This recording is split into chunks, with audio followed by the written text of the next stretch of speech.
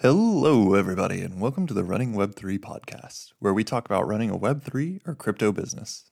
I'm your host, Paul Lambert, and today we're talking about using social media for Web3 companies.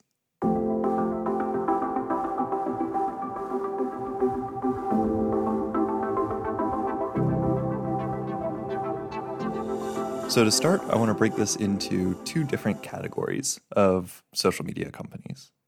We have traditional social media and the quote-unquote newer social media. So the traditional ones are ones that Web2 companies have come to rely on, and they're more old school, if you will. These are going to include Facebook, Reddit, Twitter, and YouTube. The newer ones are ones that are a bit more recent and being used a little bit more often in marketing for Web3. Although we'll see in just a minute that there's a lot of overlap between those in terms of what's being used. So these new ones are Instagram, Telegram, Discord, and the social media sites that are hosted on Web3 platforms, as opposed to the Web2 that we've seen from all the previous examples.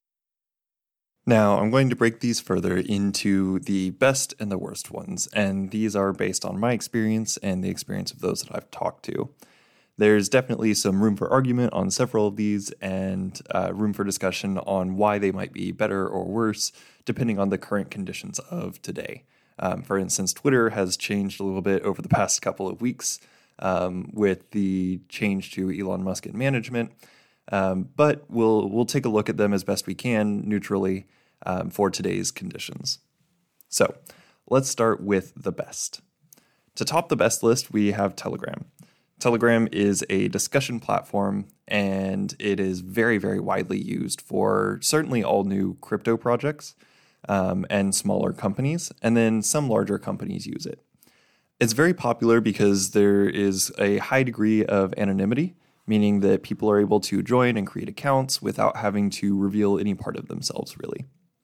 So the way that Telegram works is there will be either a channel or a group. A channel is a way for just the company to provide announcements and updates to everybody that is subscribed to that channel, meaning that they're able to see and maybe react to the messages, but usually they can't post anything. All they can do is passively consume whatever announcements and updates are made. The much more popular version, and the one that people think of when they think of Telegram, is a group. In this group, you'll have the moderators and the team that created the group itself from the company. And then you'll also have all of the users on there. And everybody's able to post. Oftentimes, there's some sort of verification to get into the group initially. So you'll join, prove you're human through some sort of CAPTCHA, and then you're able to post. And this is incredibly popular because it gives a way for all of the token holders in the case of crypto, or customers in the case of something like education, or just any community member to engage directly with other people in the community as well as with the project itself. That being said, there are a couple of problems with it.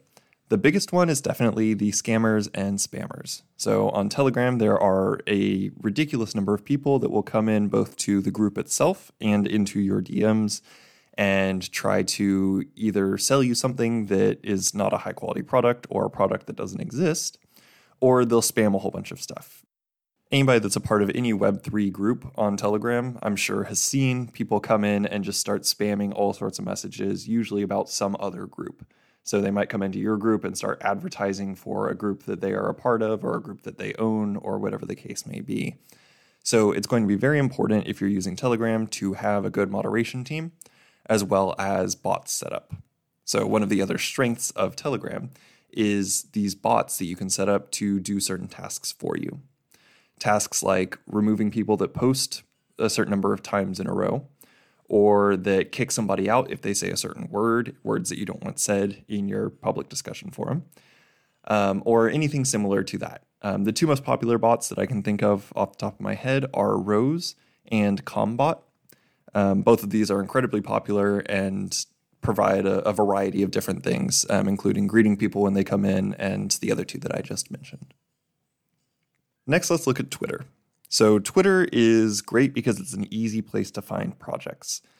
Some company will post or some group will post, and then a lot of the time you'll see the replies to that post from a ton of people in different communities advertising their coin or talking about their token or talking about some update on a project that they saw or something like that.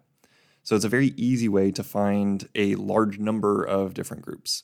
Now, those groups are not always the highest quality. It's going to depend. You have to filter through them just like you would any other place that you find new projects. But it is a very easy way to find them. But one of the main strengths of Twitter is the ability to passively consume.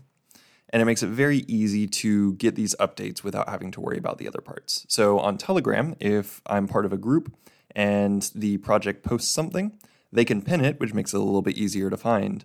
But the message that they post is going to be a little bit harder to find amid the sea of other people posting in there, the other people that are commenting in this group.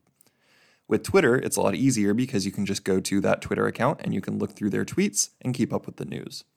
So Twitter is a great place for people to just get updates without having to sift through the barrage of comments that you might have in a place like Telegram. Next, we have Discord.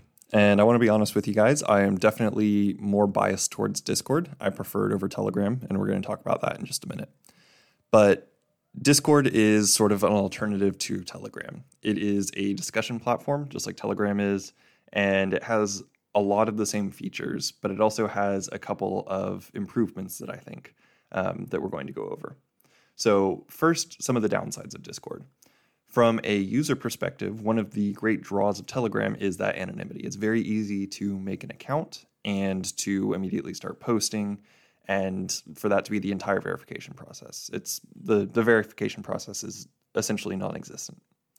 On Discord, there are varying degrees of verification required depending on the server that you're joining. And so it can be a little bit more of a barrier to entry, which can be off-putting for people that are trying to join.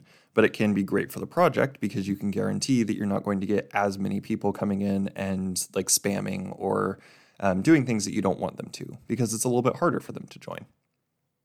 Now, the reason that I like Discord is that it has a better layout and better formatting, in my opinion. So whereas on Telegram, it's one discussion forum and everybody's posting into the same channel, the same group, in Discord, you have one server that people will join. And then within that server, you have different server channels. So you might have a channel for announcements where only the project members, the core people that work at the company, are able to post, but everybody's able to view. Then you might have a general discussion channel where everybody can post. And then you might have a getting help channel where your customers can go and people can post in there to get help from the team. And then you might have an FAQ page where only the team is able to post, or where they set it once and then forget it and occasionally update it if needed. So there's a lot of different options that the team can use to restrict different areas to only have information relevant to that area.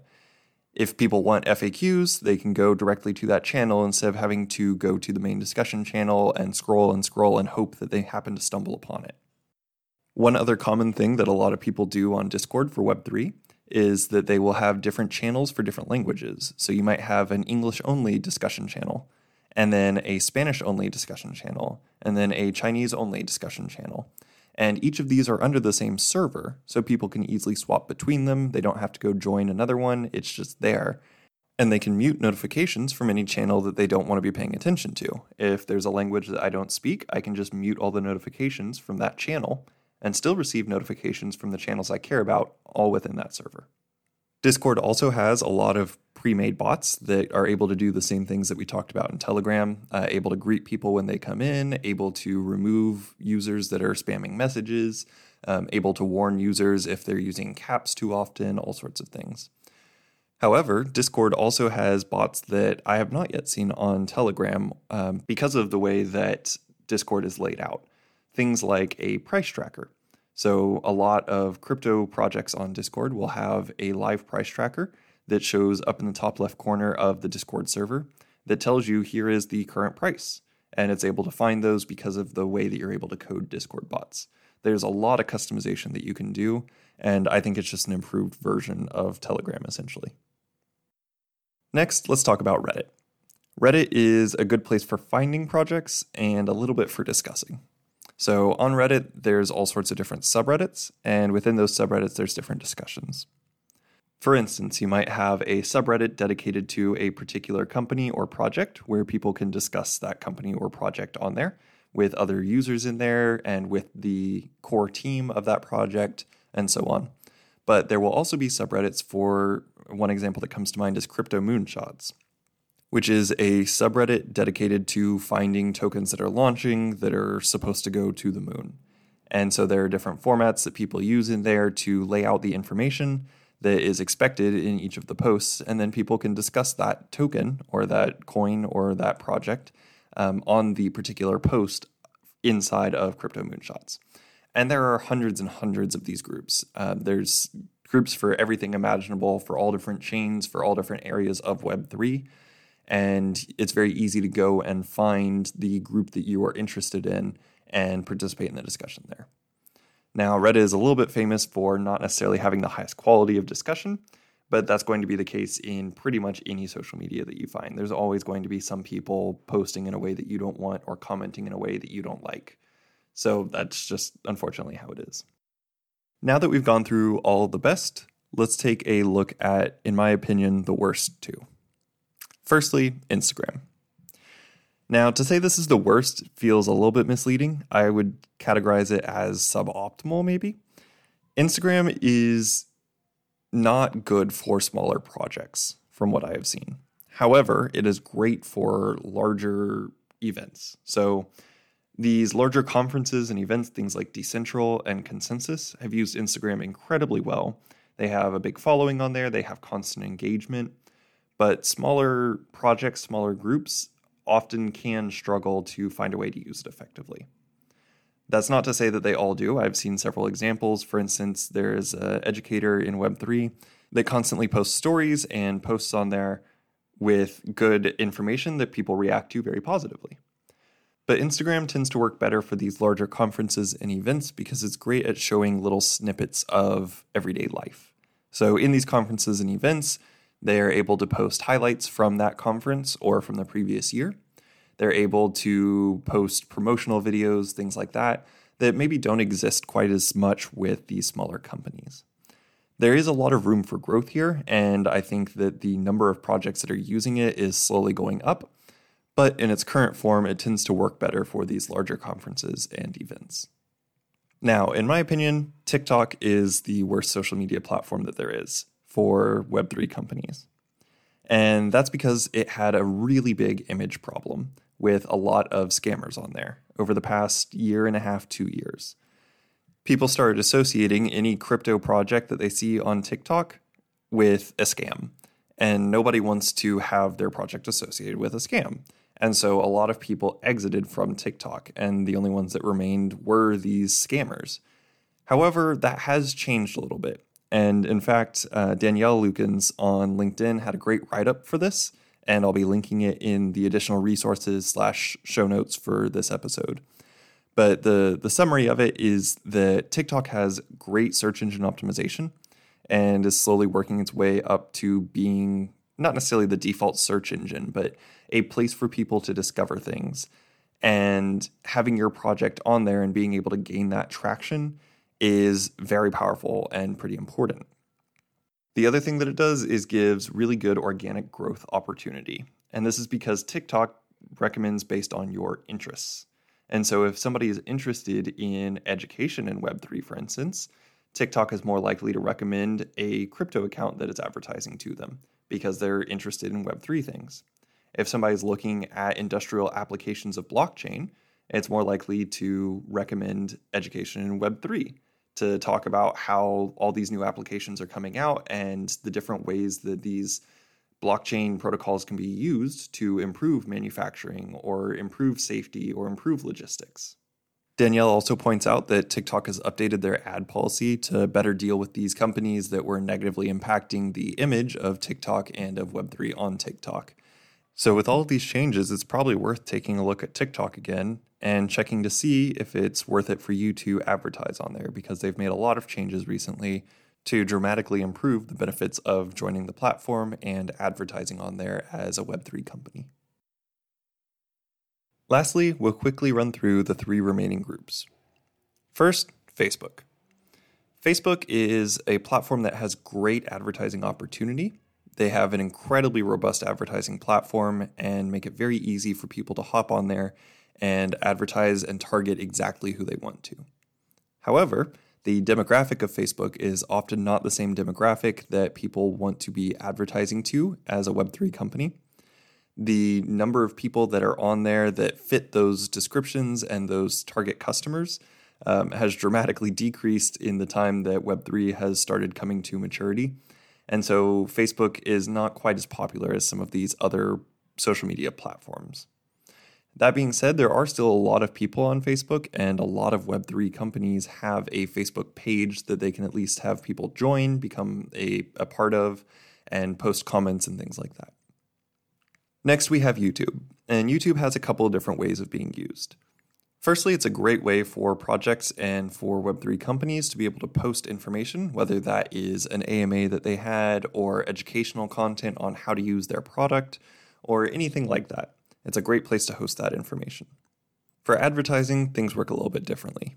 YouTube is owned by Google, and Google has restrictions on what types of projects or what types of companies are able to advertise through their platform. They have a lot of restrictions, especially surrounding crypto, and a lot of the restrictions are a little bit vague for things that aren't crypto but that are Web3. So it's definitely worth looking into and making sure that you are consistent with their restrictions and with their guidelines if you're planning on advertising through YouTube. Also, a lot of the people that might be the target audience for this are going to have AdBlock installed in some way or another, some form of AdBlock, so your ads might not reach them quite the way that you want them to. That being said, there are other ways of advertising on YouTube, and it's fairly common to see people with sponsored videos. So people that do crypto reviews, for instance, or that are talking about particular applications of Web3 and blockchain technology will often be sponsored by a company or by a project in Web3. And this is a great way to improve brand recognition for your company. There are also these coin reviews themselves where you could be part of that video. And the number of channels that are successful with this type of content have increased over the past couple of years. So YouTube definitely is a good avenue for people to go. You just have to be careful with the way that you are engaging with the platform as a company.